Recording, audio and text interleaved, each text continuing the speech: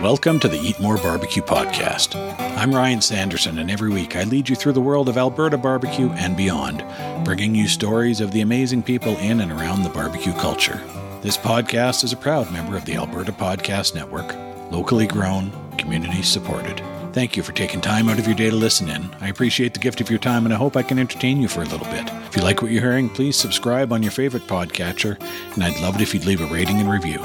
And now, on with this week's show. Hello, everybody, and thanks for being a part of the Eat More Barbecue family.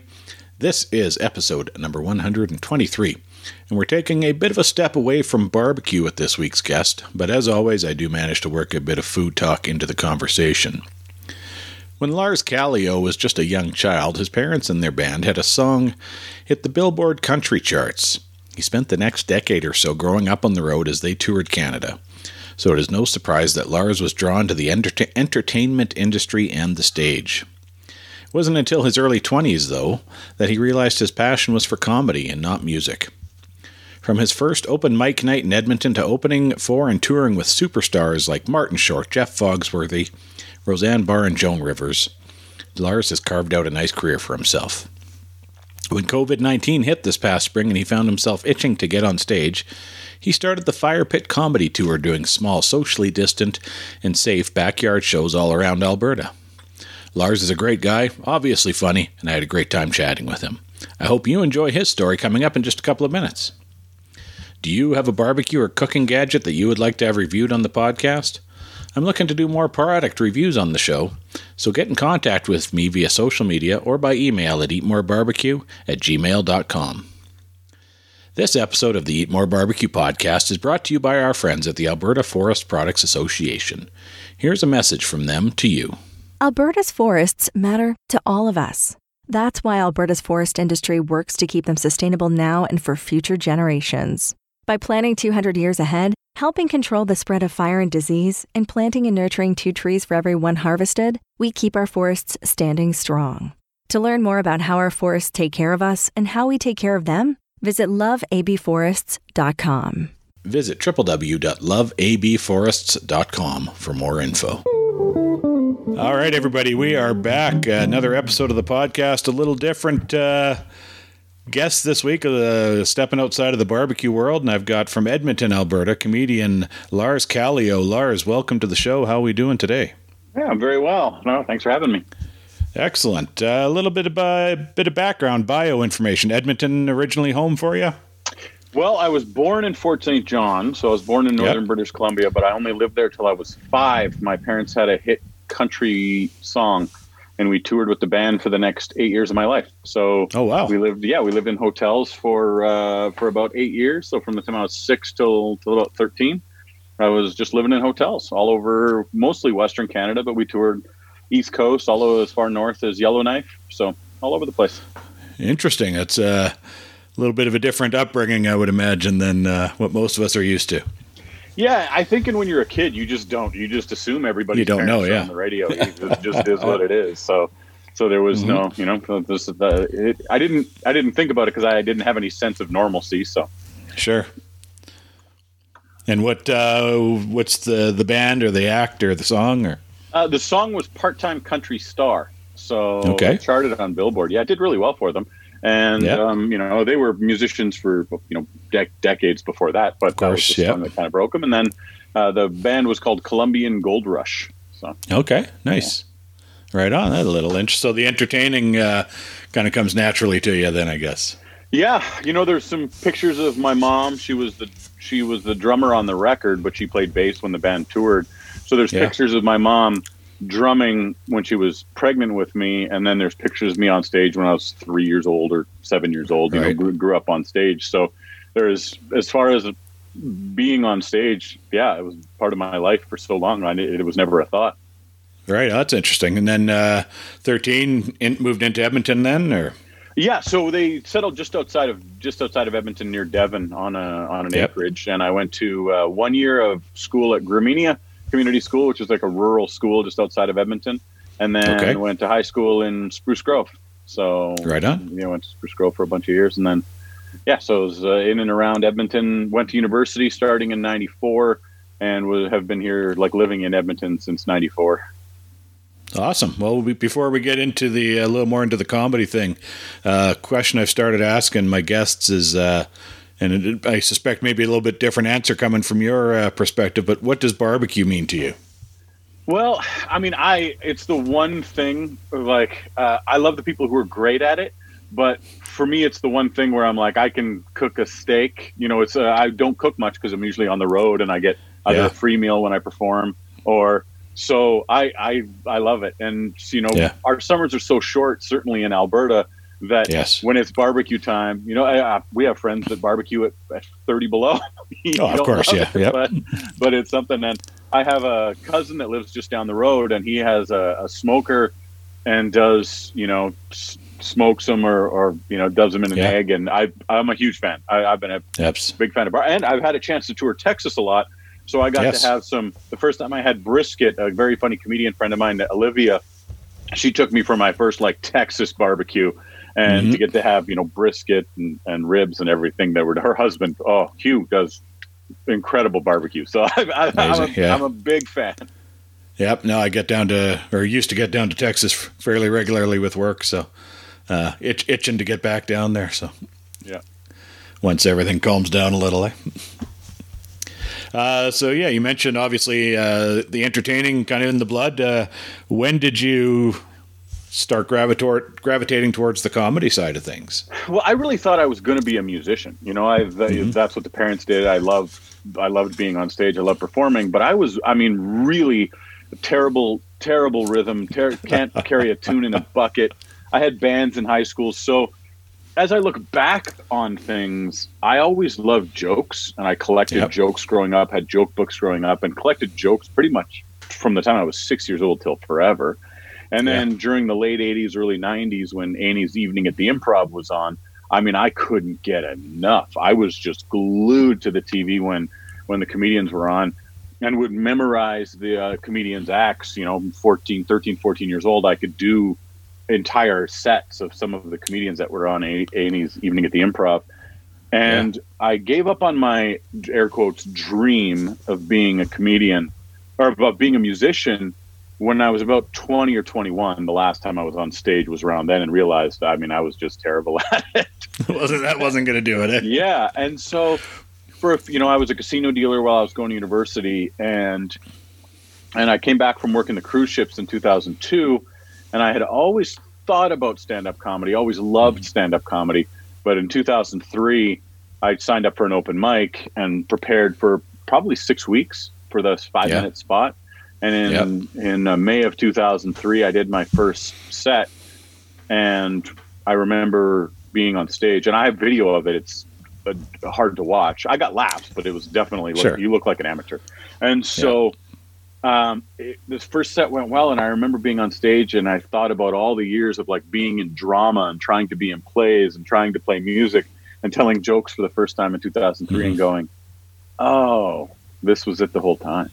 So, you know, I had started really applying myself in 2004, and for the past 16 years, I've done more than 400 shows a year and I mean, it feels like I've been doing it for a year, you know, and here I look back over a 17-year career and think like, wow, it's taken me to some of the most exotic places in the world, and some of the, you know, I've been blessed. It's been really lucky.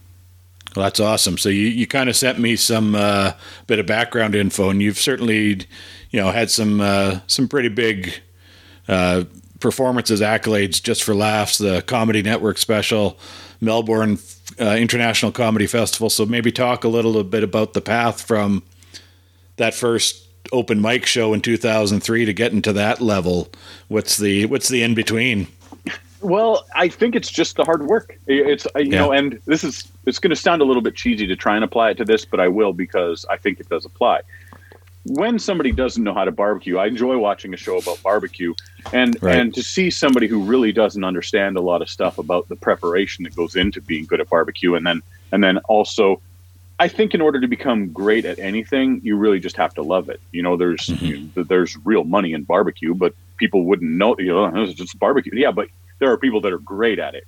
And so, you know, in 2004, I had won this big comedy competition. I was the funniest new amateur in all of Alberta.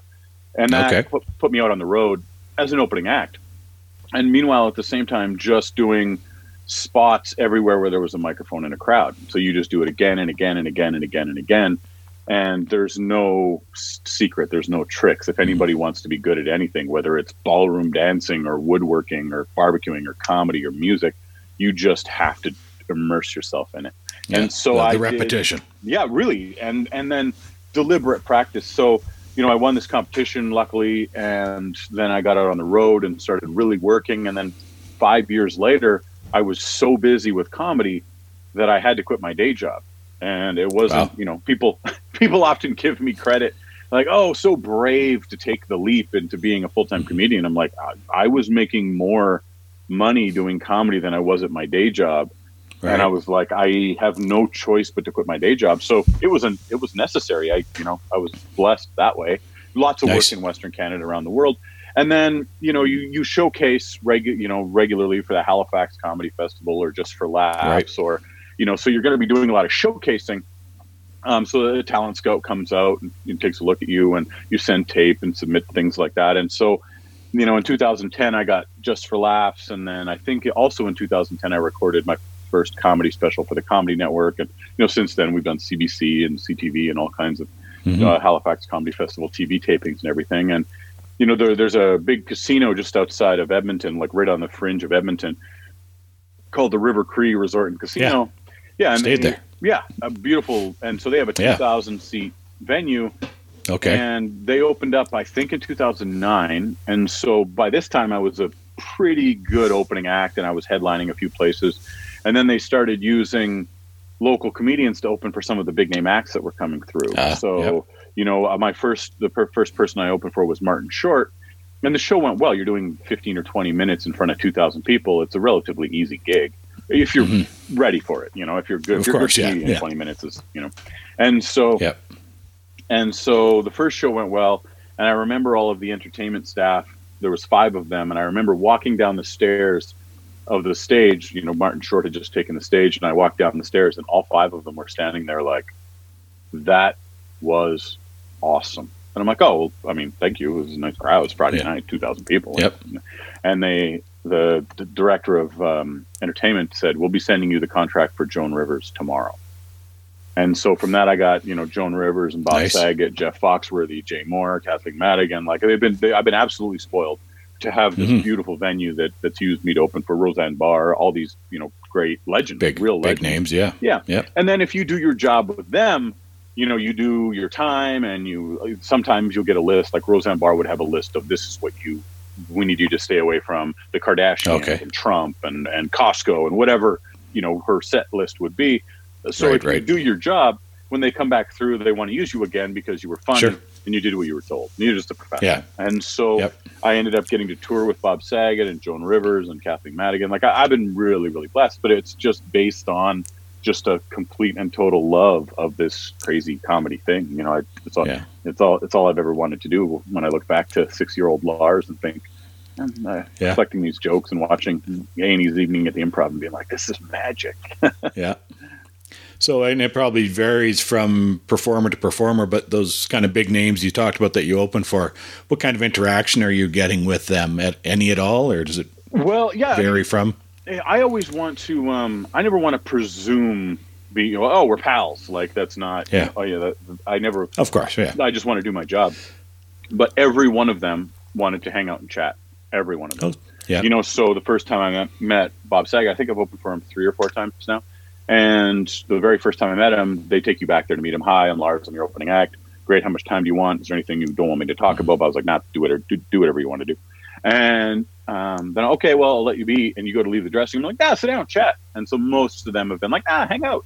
And, somebody like Joan Rivers, she was, I toured with her a lot and just so gracious. Like they want to hang out and talk comedy. These are comedians and they didn't feel like the Bob Saget from Full House. It felt like you were hanging out with another comedian who wanted to sit in the back. And I remember how truly, how nice they've all been. And Bob's, when they were building the venue early on in the early days of the River Cree, the green room didn't have a washroom. You actually had to go outside and use a porta potty. So if it was the Star, they would take you, into like a nice area. But so Bob Saget was going to send out this tweet, and he was like, "Hey, I bet you could find it." He's like, "Hey, do you think this is too mean?" And he's sending out a tweet about a porta potty. So here he is, genuinely caring that he doesn't want to make the venue look bad. He doesn't want to make the River Cree look bad. He was like, "Do you think this is too?" No, my God, it's actually funny, and it was worded funny and well written. So he's just truly gracious and like as nice as could be. You just feel like you're hanging out with one of your peers, even though here's somebody who was discovered by Rodney Dangerfield in the 70s and went on to megastardom. So just hanging out, chatting with them. I mean, Jeff Foxworthy was so nice. I opened for him for 2 shows, and I went out. My friend Glenn and I, growing up, he said, "Do you remember that Jeff Foxworthy cassette we used to have?" And it was like this flashback of like, "Oh, I forgot all about that." And we wore this cassette out. And I remember going back and saying to Jeff Foxworthy, like, "You had this bit on that cassette that was one of the best bits I've ever heard." And I wouldn't normally do another comedian's material to them. Like, that's a little bit like gauche. Like, it's a little, you just be cool, relax. And they're just people. But I had to tell him about this. I'm like, this bit is so well written. And I was doing his bit to him, and we were both gut laughing. And for anybody who's listened to it, you could probably find it on YouTube. But when he was in his 20s, he was having his car repossessed. So they showed up, like, you haven't made a payment in 6 months. And he was like, "Well, here's the keys. Like, you can take the car." And they're like, "Well, unless you can give us $500. Like, we'd need $500 to bring you up to, current with your payments." And he's like, $500? I don't have $500. And they go, "Could you write us a check?" And he goes, "No, I can't." "A check? I can write you a check. I thought you wanted money." And he's like, "I'll just pay the whole thing off right now." Yeah. And how well written this entire bit was. And that whole CD or that whole album was just exceptional. And so you're just hanging out, having a laugh with them. They've all been really, really nice. Kathleen Madigan has become a friend. And, it's funny to just receive a text from somebody who's, Brad Garrett sends you a text message and you're like, "Hey, it's just, not to drop too many names, but." No, but it's, it kind of sounds similar to the barbecue community. Honestly, I've had the opportunity in Texas to meet some of the kind of the biggest names in barbecue and the restaurant side of things, and they're just normal people. And you look at them as kind of being these up on an altar or something, but when you do get to meet with them and talk with them, they're just regular people, and they're happy to sit around and talk barbecue. So it sounds very similar to what you're talking about. Yeah, and the reason they got great at it was because of their passion for it. So when they have somebody that don't ask the basic questions, like as soon as somebody asks a high level question about something, and you realize that they have some knowledge in it, now you can see them light up. I bet you've seen them go, "Oh, okay, now let's get into this." Yeah, absolutely. Yeah, you know what you're talking about a little. Let's let's talk. Yeah, let's get into it. Yeah. Talk about your comedy style. I was watching some of the clips and stuff you sent me. Just how would you describe your style? Well, I didn't realize this until probably the last 3 or 4 years, but I believe that I believe that audiences are genius. I really believe that a crowd is a genius. There's a great book called Wisdom of Crowds. Like, crowds overall really know their stuff. And if a crowd decides they like what you're doing or they don't like what you're doing or they buy into like what your style is. And my dad I'll give you a cheesy example of something, and then that'll lend itself to what my style, if you want to call it that.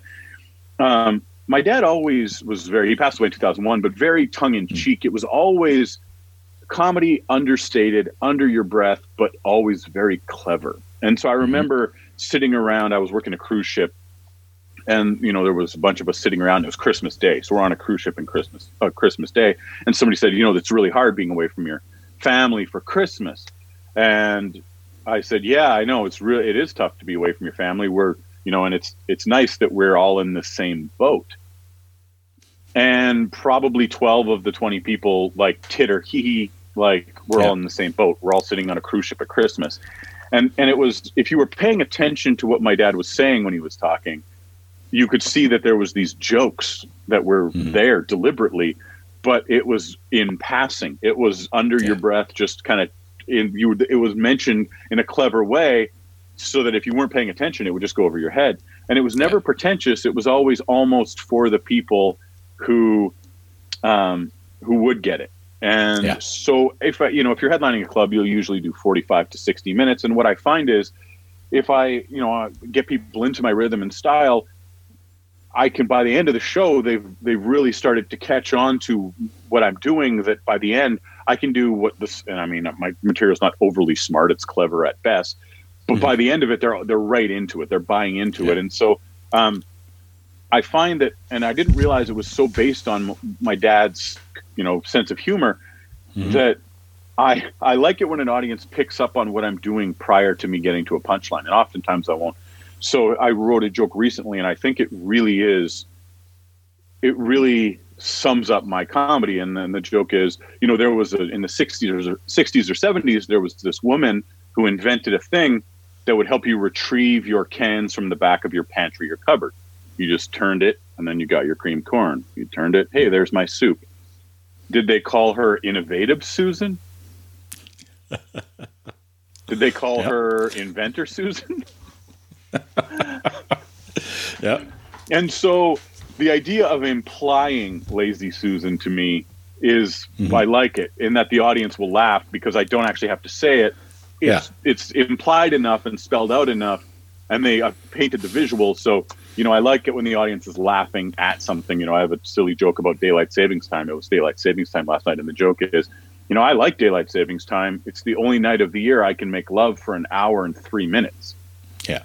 Yeah, I caught that one on your one of the clips I was watching. So and so the silliness of that, I really just kind of lead the audience to water and then just let them get it on their own. Leave it hanging out there, and right. And the audience is, like I said, I believe audiences and crowds are genius, and so I'm not doing it because I want people to miss the jokes. I like it when it raises, like they come up to where you are and figure out your sense of humor, and then they're just along for the ride after that. So I absolutely love it. Like I love the implied comedy, So yep, yeah, witty was the word I wrote down here. Thanks. That's a nice compliment. Yep, yeah, and you keep it clean. I noticed as well. So. Yeah, that wasn't deliberate, Language-wise, at least, yeah. Sure. I mean, when you record for CBC or a lot of those, you're doing cleaner stuff. But I always just kind of wrote cleaner from the very beginning. Like, I always thought that clever style was what made me laugh. Like, I remember watching a very funny comedian named Dimitri Martin, and he did a TV taping for Just for Laughs, and I was in the crowd. I was way in the back, so hopefully they didn't hear it. But I remember him starting a joke, and I realized where the joke was going, and I burst out laughing because I realized where the joke was headed, and I had to stop myself because here was this quiet theater, and just all of a sudden you just hear this giant laugh, and I'm like, oh my goodness, like I didn't mean to do it. It was involuntary. But the joke was, it would be terrible to be a telemarketer, and I'm paraphrasing Dimitri Martin's joke, because you could never phone in sick for work. Like, you'd phone in and you go, I can't make it to work, I'm not feeling well. They're like, well, you called us. Yeah. And so I remember when he started the joke, and I laughed so hard. And it was always, like, for me, that's the wittiness of that. And that's my sense of humor, just really latches onto that kind of stuff where I'm like, oh my goodness, is that ever clever? Just such a brilliant, so many brilliant writers that can do that. A lot of them better than I can. Yeah, well, no, that's awesome. I'm going to take just a real quick pause for a word from our Alberta Podcast Network sponsor. And then when coming back, want to talk with Lars about some of his comedy inspirations and some of the other stuff he's been doing lately. So we'll be right back. This episode of the Eat More Barbecue podcast is brought to you in part by ATB Financial. If you're wondering about how to manage your finances, rebuild emergency savings, or continue to save for your child's education, ATB can help. ATB was built to answer Alberta's financial questions in tough times. ATB was built to help Albertans. For answers to your questions and to learn more, visit atb.com. All right, everybody, thank you for joining us here. I'm back with Lars Callieou from Edmonton, comedian. Talk about some of your comedy inspirations. You've talked about some of the bigger names, I guess, that you've had the opportunity to work with, but I guess kind of as you were developing your style and your act, any inspirations there? Yeah, and this is one of the best comedians I've ever watched. He lives in Toronto now, but he's moved all around. He lived in Los Angeles and San Francisco and Vancouver, and he's just pound for pound, one of the best comedians I've ever worked with and ever seen live. And his name's Rob Pugh, P-U-E. So Rob Pugh, he has a couple of albums, I think, that are on iTunes and Spotify and everything. Watching him and having the chance to watch somebody like this who continually tweaked the material. So I would watch him do a joke on a Monday, and by Saturday, the joke would have been changed by 20% or 30%.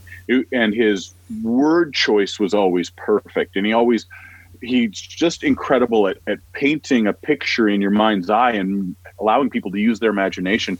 You can see you can watch the story in your mind as he's telling this. Rob Pugh, and then to see how hard he worked early on. I think he was 17 or 18 when he started. And he's a couple years younger than I am, so he's well over 20 years into comedy. Right. He was the first Canadian to win the San Francisco comedy competition at 25 years old. And he is getting to watch somebody who wanted it that badly, that wanted to be good that badly, to watch somebody who would be willing to go to karaoke nights and music open mics and anywhere where there was a microphone. He really showed me what work ethic was supposed to be, and also how to play with the material and allow it to breathe, so that it really, it's in cheesy word used, but fluid. It's you can allow it to change and develop into what it is, what it wants to become. I would be reluctant to compare comedians to Michelangelo, but I will for a moment. In that Michelangelo said when he was carving, he didn't carve the piece. The piece always existed in that piece of granite, and he just let it out. And so it just was there the whole time. You just had to let it out. And I think a lot of times jokes, the audience will teach you what you need to about that joke, the timing of it, and the best word choice and the right. And I remember I have a joke where I used the word 5 hours.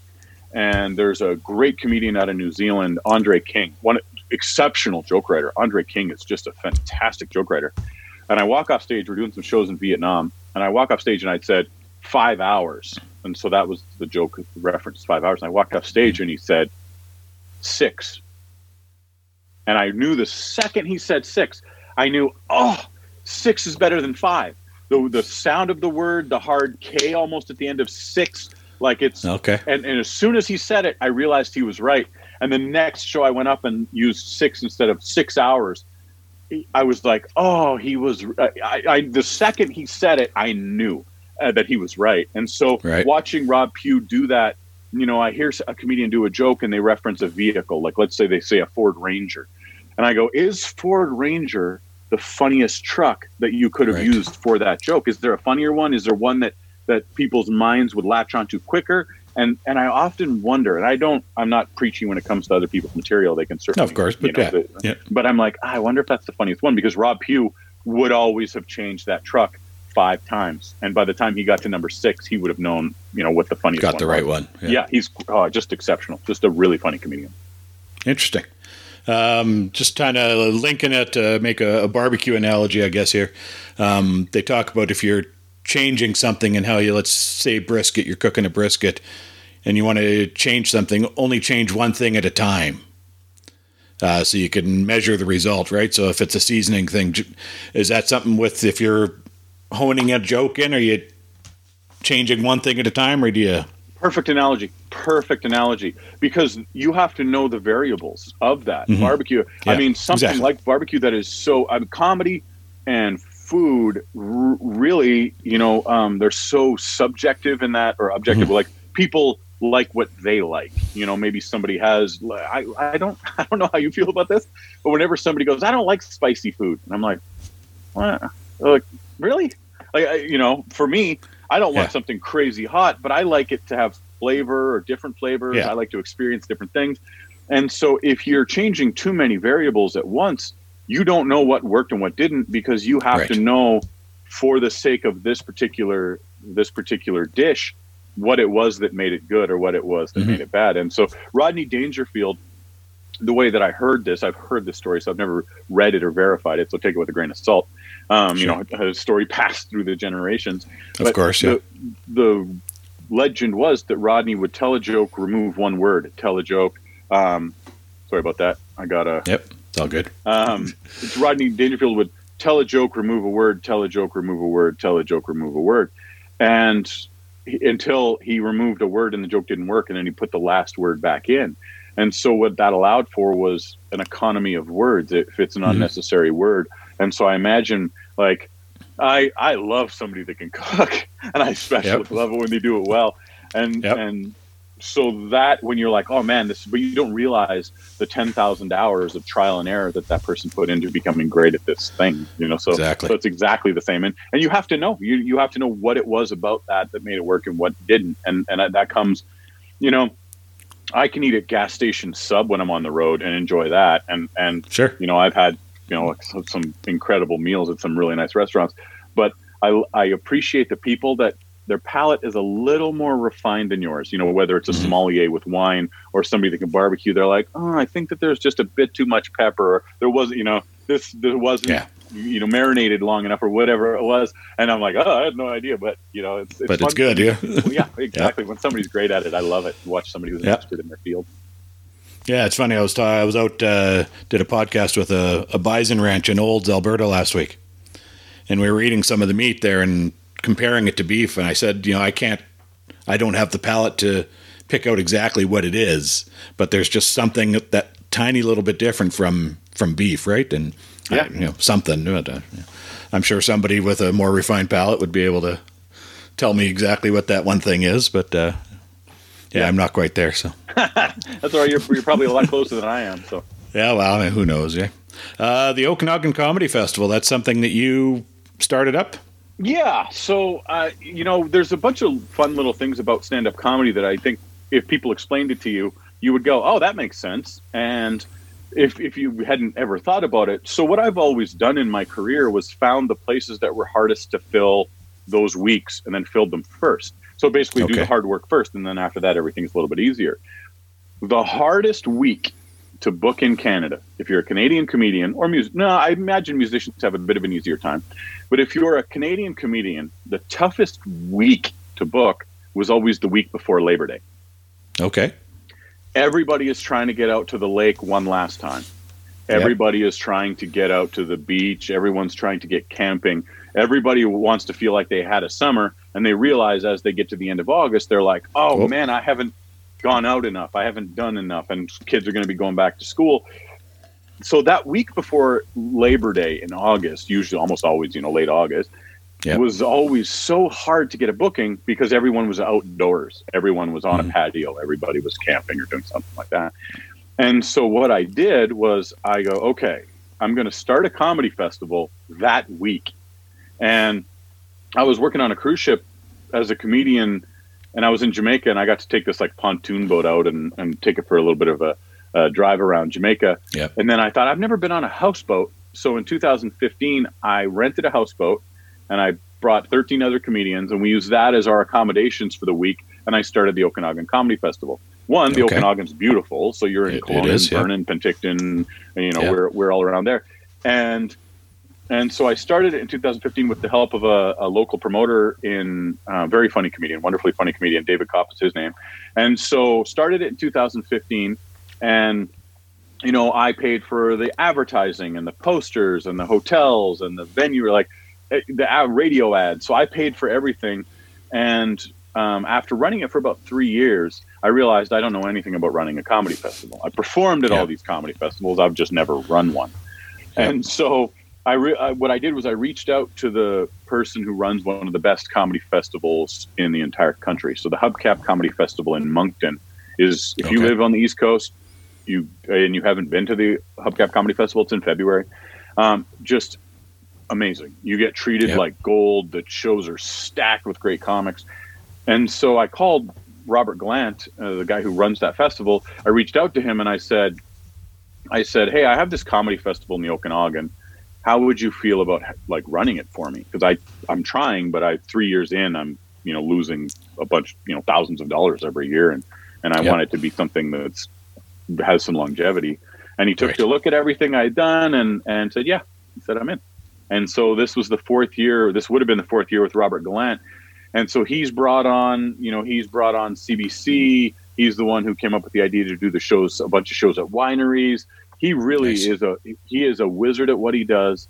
And so I essentially hired my own boss because I was in over my head. And, the old adage, surround yourself with people smarter than you. And that's basically what I've done my whole career, is just surrounded myself with people smarter. And so for the past 7 years, this year we didn't do it because of COVID, but for the past 7 years, I've been booked the week before Labor Day. And beautiful. So, it's been pretty lucky.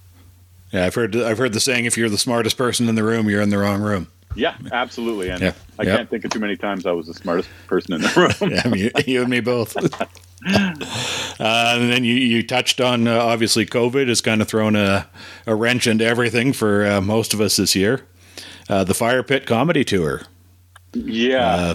That's kind of how seeing your stuff on Twitter, that's kind of how I got in touch with you. So what's that all about? So I was in Australia at the beginning of March. So, I spend 4 months overseas each year. And there's so many great English-speaking comedy clubs in Asia. You might not think about it, but there's a lot of expats over there, so English teachers and the like. And so you tour Australia for about 2.5 months or 3 months, and then you go do 3 or 4 weeks in Asia, and you can play all these amazing comedy clubs, all English-speaking comedy clubs. And so, so that's usually what I do from March until about the end of May.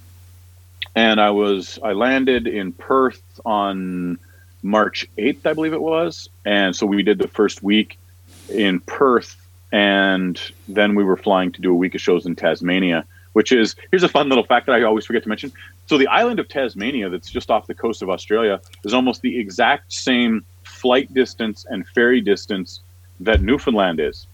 So like 10-hour ferry ride, or like a 90-minute flight. And so Tasmania and Newfoundland have real parallels as far as the distance from their respective countries, but it's a lot of fun. Yeah. And so I landed at the Melbourne airport, and we were on our way to Tasmania, and COVID, March 17th, and it was just, the world was shutting down. And so here you are in an international airport trying to decide what to do. Yeah. And so I went to my favorite pub in Australia. It was St. Patrick's Day. And so I went to the Expert pub, celebrated St. Patrick's Day in Melbourne before flying home and locking down for a month. Yeah. But they opened up outdoor gatherings, and all I've ever wanted to do was be on stage, and there was no other motivation. There was no, so they said that you could have outdoor gatherings. And I thought to myself, wait a minute, I could do shows in people's yards, and it would fall within Alberta health guidelines. Right. And so I put on Twitter on April 29th, if anybody wants a comedy show in their backyard, I'll bring a speaker and I'll do a show for you, thinking that I would do 10 of them. Like, I thought 8 would be a highball number. And then the CTV News heard about it, and Chorus Radio featured us nationally, and the Edmonton Journal. And so if people want to see some fun stuff, they don't have to like the page. They can if they like. But if you look at the Fire Pit, and so we made Fire Pit all one word, the autocorrect will probably fix it on, but Fire Pit Comedy Tour. So the Fire Pit Comedy Tour page on Facebook has pictures from all 160 shows. So we ended up doing 162 shows in 147 days. So from May 2nd until September 27th, we were just full throttle, like just pedal to the metal. And we were doing shows. And a friend of mine from Australia sent me a message on Facebook, and he said, "You realize that you're the busiest comedian in the world right now?" Yeah, probably are, yeah. There's a good chance. And it wasn't, I didn't think it would take off the way it did. And it was, it certainly helped my sanity. And I just wanted to perform. So the idea, we were extra cautious in that, we kept the numbers quite small, and we asked people to keep their back gate open. Like, keep your gate open because, we won't touch your gate. We won't touch your food or your drinks. Right. And so then we would go and do the show, do a 60 or 70 minute comedy show, and then pack up and head on to the next show.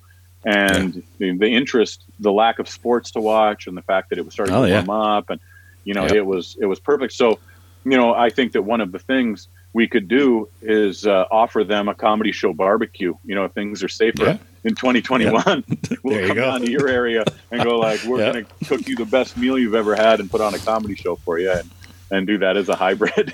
Yeah, there you go. Yeah, absolutely. Bring the whole party, right? And you've done some military tours as well? Yeah, that was Olivia, who we were talking about, who lives in Texas. She was booking. She's done military tours for her entire 20-year career. So I think she's upwards of like 45 or 50 countries she's performed in. And so she started sending me on military tours in 2010. So 2010, 2011, I did Kuwait and Iraq, and she sent me to Dubai, Abu Dhabi, and Kyrgyzstan. And the flight home from Kyrgyzstan was 37 hours. That's the longest I've ever spent in flights in the airport. It was far. I remember it being Kyrgyzstan, Istanbul, Frankfurt, Toronto, Edmonton. And it was it was a lot of, so those shows, as we come up on Remembrance Day or Veterans Day in the U.S., I never want it to sound like I'm paying lip service. So I want you to know this is very sincere and from the heart. I think that the shows that I've done for the military, and probably altogether maybe around 40, those ones are the most special because I believe that comedians and entertainers owe a little bit more to the military than the average person. So the fact that I can stand on stage and say what I want, and I have this freedom of speech, and somebody sacrificed for that, when I go do the military tours and the military shows, they are so special. And I think there's a fun... So when we were doing Kuwait and Iraq, they don't have alcohol on any of the bases. So they were Muslim countries, so they didn't have any alcohol on the bases. And I would say at the end of each show, if you see me perform somewhere where they serve alcohol in North America, or if you see me somewhere, come up and tell me you saw me at a base in Iraq, and I will pay for your drinks for the rest of the night. And from 2010 and 2011, 3 times, and I've never mentioned that on any social media anywhere. I just said that on the bases there. So 3 times I've had somebody come up and say, I was on a base in Iraq. I saw you perform there. And I go, well, let's belly up to the bar. Drinks are on me. Yep. And they were like, no, I wasn't trying to get free drinks. I'm like, nope, come on. And doesn't matter. Yeah, exactly. So such an honor. That's funny. My phone's like, and so those shows, and so the Canadian ones we've done, one of the shows that was on my bucket list for 10 years was to do Canadian Forces Station Alert. And so the northernmost manned outpost on the planet Earth is Canadian Forces Station Alert. It's the North Pole. And so last December, I got to do a show in Alert. And so you're there for 10 days, 11 days. And I was there with this fantastic band. Ambush is the name of the band. They're from Kingston. And so wonderful guys to tour with. Just one of the best party bands I've ever seen. Just brilliantly talented. And so look up Ambush. Ambush Army is all their social media. Ambush is so fantastic. So I got to go there. And the year Canada Day of 2019, I got a chance to work with Dean Brody in Turkey. So we did a show on the back of a Canadian naval frigate. And just really, really, it's such an honor. And, I say, I never want people to think I'm pandering. I mean it with all my heart. Absolutely. So great. Excellent. So Alert, how many people would be stationed up there? Between 80 and 120, depending on the time of the year. So they're close to Russia. It was put up there in 1950. And so it's, during the height of, the start of the Cold War, and they put it up there to spy on Russia.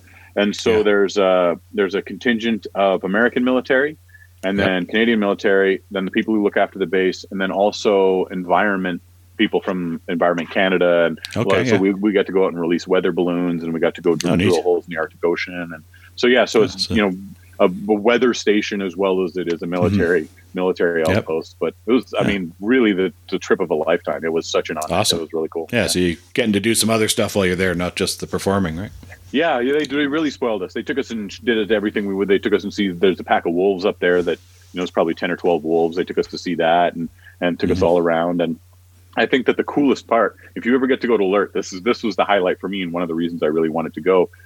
If they take you to the north edge of the base, the military base, CFS Alert, and you go past the group you're with north. So let's say you and I were there, and I were to walk 6 feet north past you, you're the northernmost human being on the planet Earth. Crazy.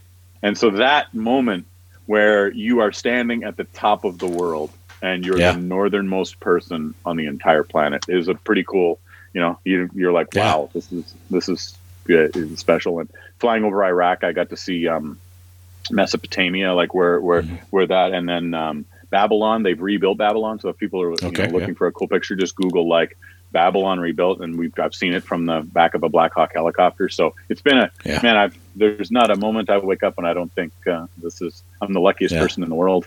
Yeah, some amazing experiences. Yeah. So what would you say and it could, for whatever reason you want, the best venue you've played it would be? Oh, good question.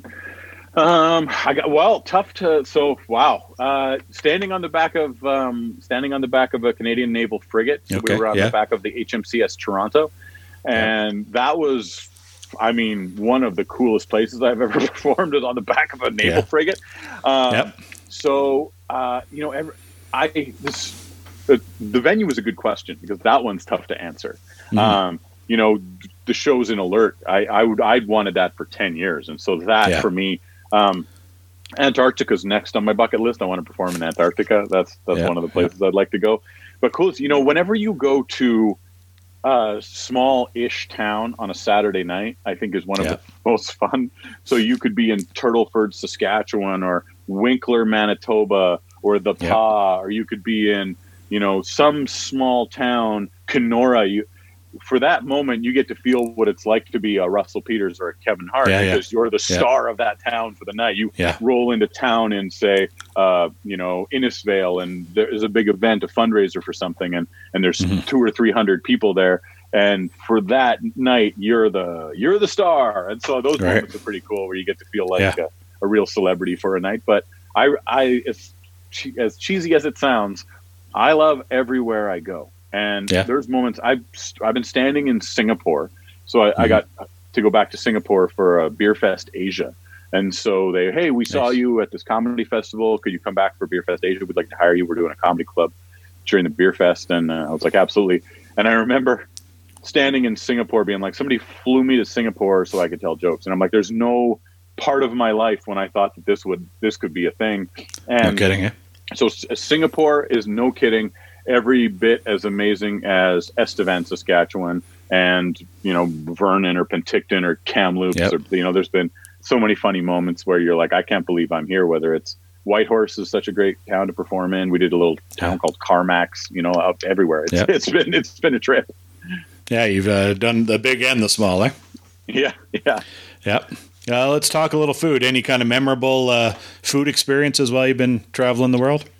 Well, Asia is amazing with how cheap it is, so Vietnam, Thailand. So, you're usually there for 4 to 7 days. And so you get a chance to go out and experience a lot of the food.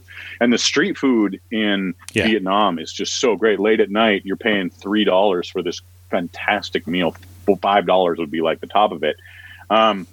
The barbecue in Texas, fantastic. That was the first time I got to have like Texas barbecue. So for me, that was and it lived up to the hype. Like I was like, this is fantastic. And I think that I've gone to Meat in Edmonton a few times. Yeah, and there's a lot of places. They do a great job. Yeah. So 15 years ago, 10 years ago, it hadn't traveled up here the way it has. I don't think exactly. Anyway. Yeah. No, it's growing. Yeah. Yeah, and so now you can get that Texas barbecue experience here. But back then, I was like, "Wow, I've never had anything like this." At least in my circles. And so, getting pit beef in Baltimore. Yep. Okay. So pit beef in Baltimore was exceptional. I had Mike Stork, a very funny comedian. Look up Mike Stork; he's wonderfully funny. So he took me around Baltimore, and they're known for pit beef. So I've heard about it. Yeah. Yeah, so it's almost like a roast beefy sandwich, but it's done tri-tip, I believe, is the name of the meat that they make it with. Yeah. It's very, Baltimore is very famous for this pit beef. I could be saying it wrong, but I think I have it. I think you're right. Yeah. And so what I do when I get to a city is I'll cross-reference 3 different websites with the top 10 burgers. So I'll go best burger, and I'll check 3 different ones, and if there's one that's on there like 3 on all 3 of them, I'll go to that one. Safe bet, yeah. Yeah. So there was a guy. He's no longer living, unfortunately, but in Seattle, there was a place called the Lunchbox Laboratory.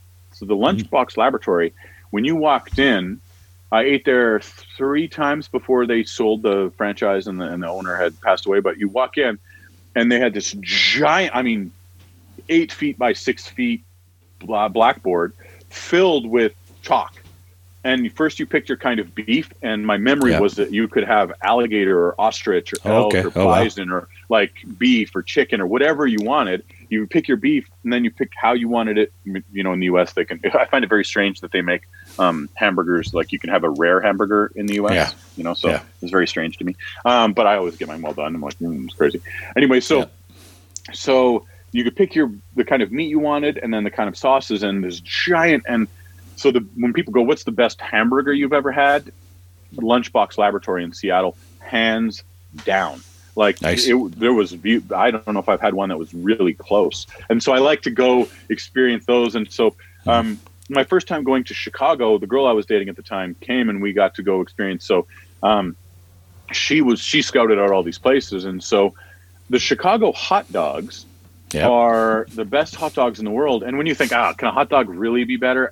That was my attitude. I'm like, hot dog's not going to be any better than any other hot dog. Unbelievable. There's 2 places in Chicago to do them up. And so here's a fun little tidbit of food information. You can't get ketchup. So you go into the hot dog places in Chicago and they're like, they don't let you put ketchup on your, you can put mustard on it, but they won't let you put ketchup. There's no ketchup anywhere in the place. And, because I've always had such an affection for New York, I wanted Chicago pizza to be garbage. I went in with a chip on my shoulder. And so when we had Chicago deep dish pizza, so we went down to the pier and had it there, it was the best pizza I've ever had in my life. I mean, it really was.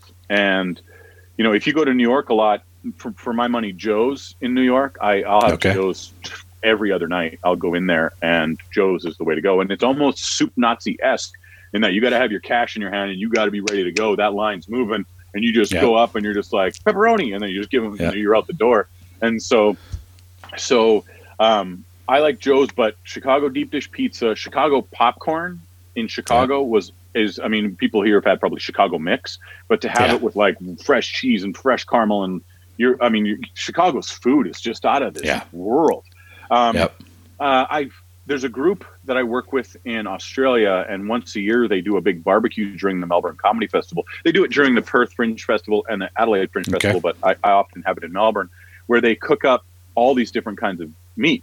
So you get to experience kangaroo steak and not alligator, pardon me, crocodile and you know, ostrich and all these. So these guys do a big barbecue of all these different kind of wild animals in Australia. So that's always exceptional. And the food in Australia, I mean, Melbourne, because it's so close to Asia, they really do have authentic almost everything. And the Greek community and Italian community that moved over after the First and Second World War to Australia, you can find some of the best Italian you've ever had in Australia, some of the best Greek food. There's a place in Melbourne called Stalactites. And I don't know if there's a better after party drunk food than Stalactites in Melbourne, Australia. It's the greatest thing in the world. So, so as far as food is concerned, you know, I've been so blessed with, and I always, you know, you ask them, or if there's somebody famous for a dish, you know, like buffalo or Chicago deep dish, or, you know, you're going somewhere. I always go pit beef in Baltimore or wherever I am. You know, so Philly cheesesteaks. I'll go and try and find the original places that those are in. And there's some great crab places in Florida. You know, so when you're in Florida, I want to say blue crab. I can't remember, but anyways, the soft shell crab. And so I've been to a couple of those places, and I've been to a lot of islands in the Caribbean. So Conch in Key West is fantastic. The crab cakes in Key West are out of this world. And so, I've been, and you know, when you're in the Bahamas, you come off and there's people often, definitely jerk chicken in Jamaica. Ooh, that out of this world. Yeah, I would eat that 7 days a week. Yeah. Awesome. Where can folks find you, get in touch with you, Lars? So social media on Instagram and Twitter, it's extra, like the word extra, EXTRA, and then Lars, LARS, extra Lars. And so I follow everybody back. So if you're listening to this, just extra Lars, Instagram and Twitter, and if I have a new album that should be ready in the next new comedy album, we recorded it in November, so it's a little late getting to it. But I'll put it up on my website. It'll just be downloadable, so I haven't updated my website in a while, but that's also Extra Lars. And so that album will be ready. I just give it away for free. I don't charge for my stuff usually. And also if you have, if they have a favorite barbecue dish, I'm a very novice barbecue person, so keep it very elementary.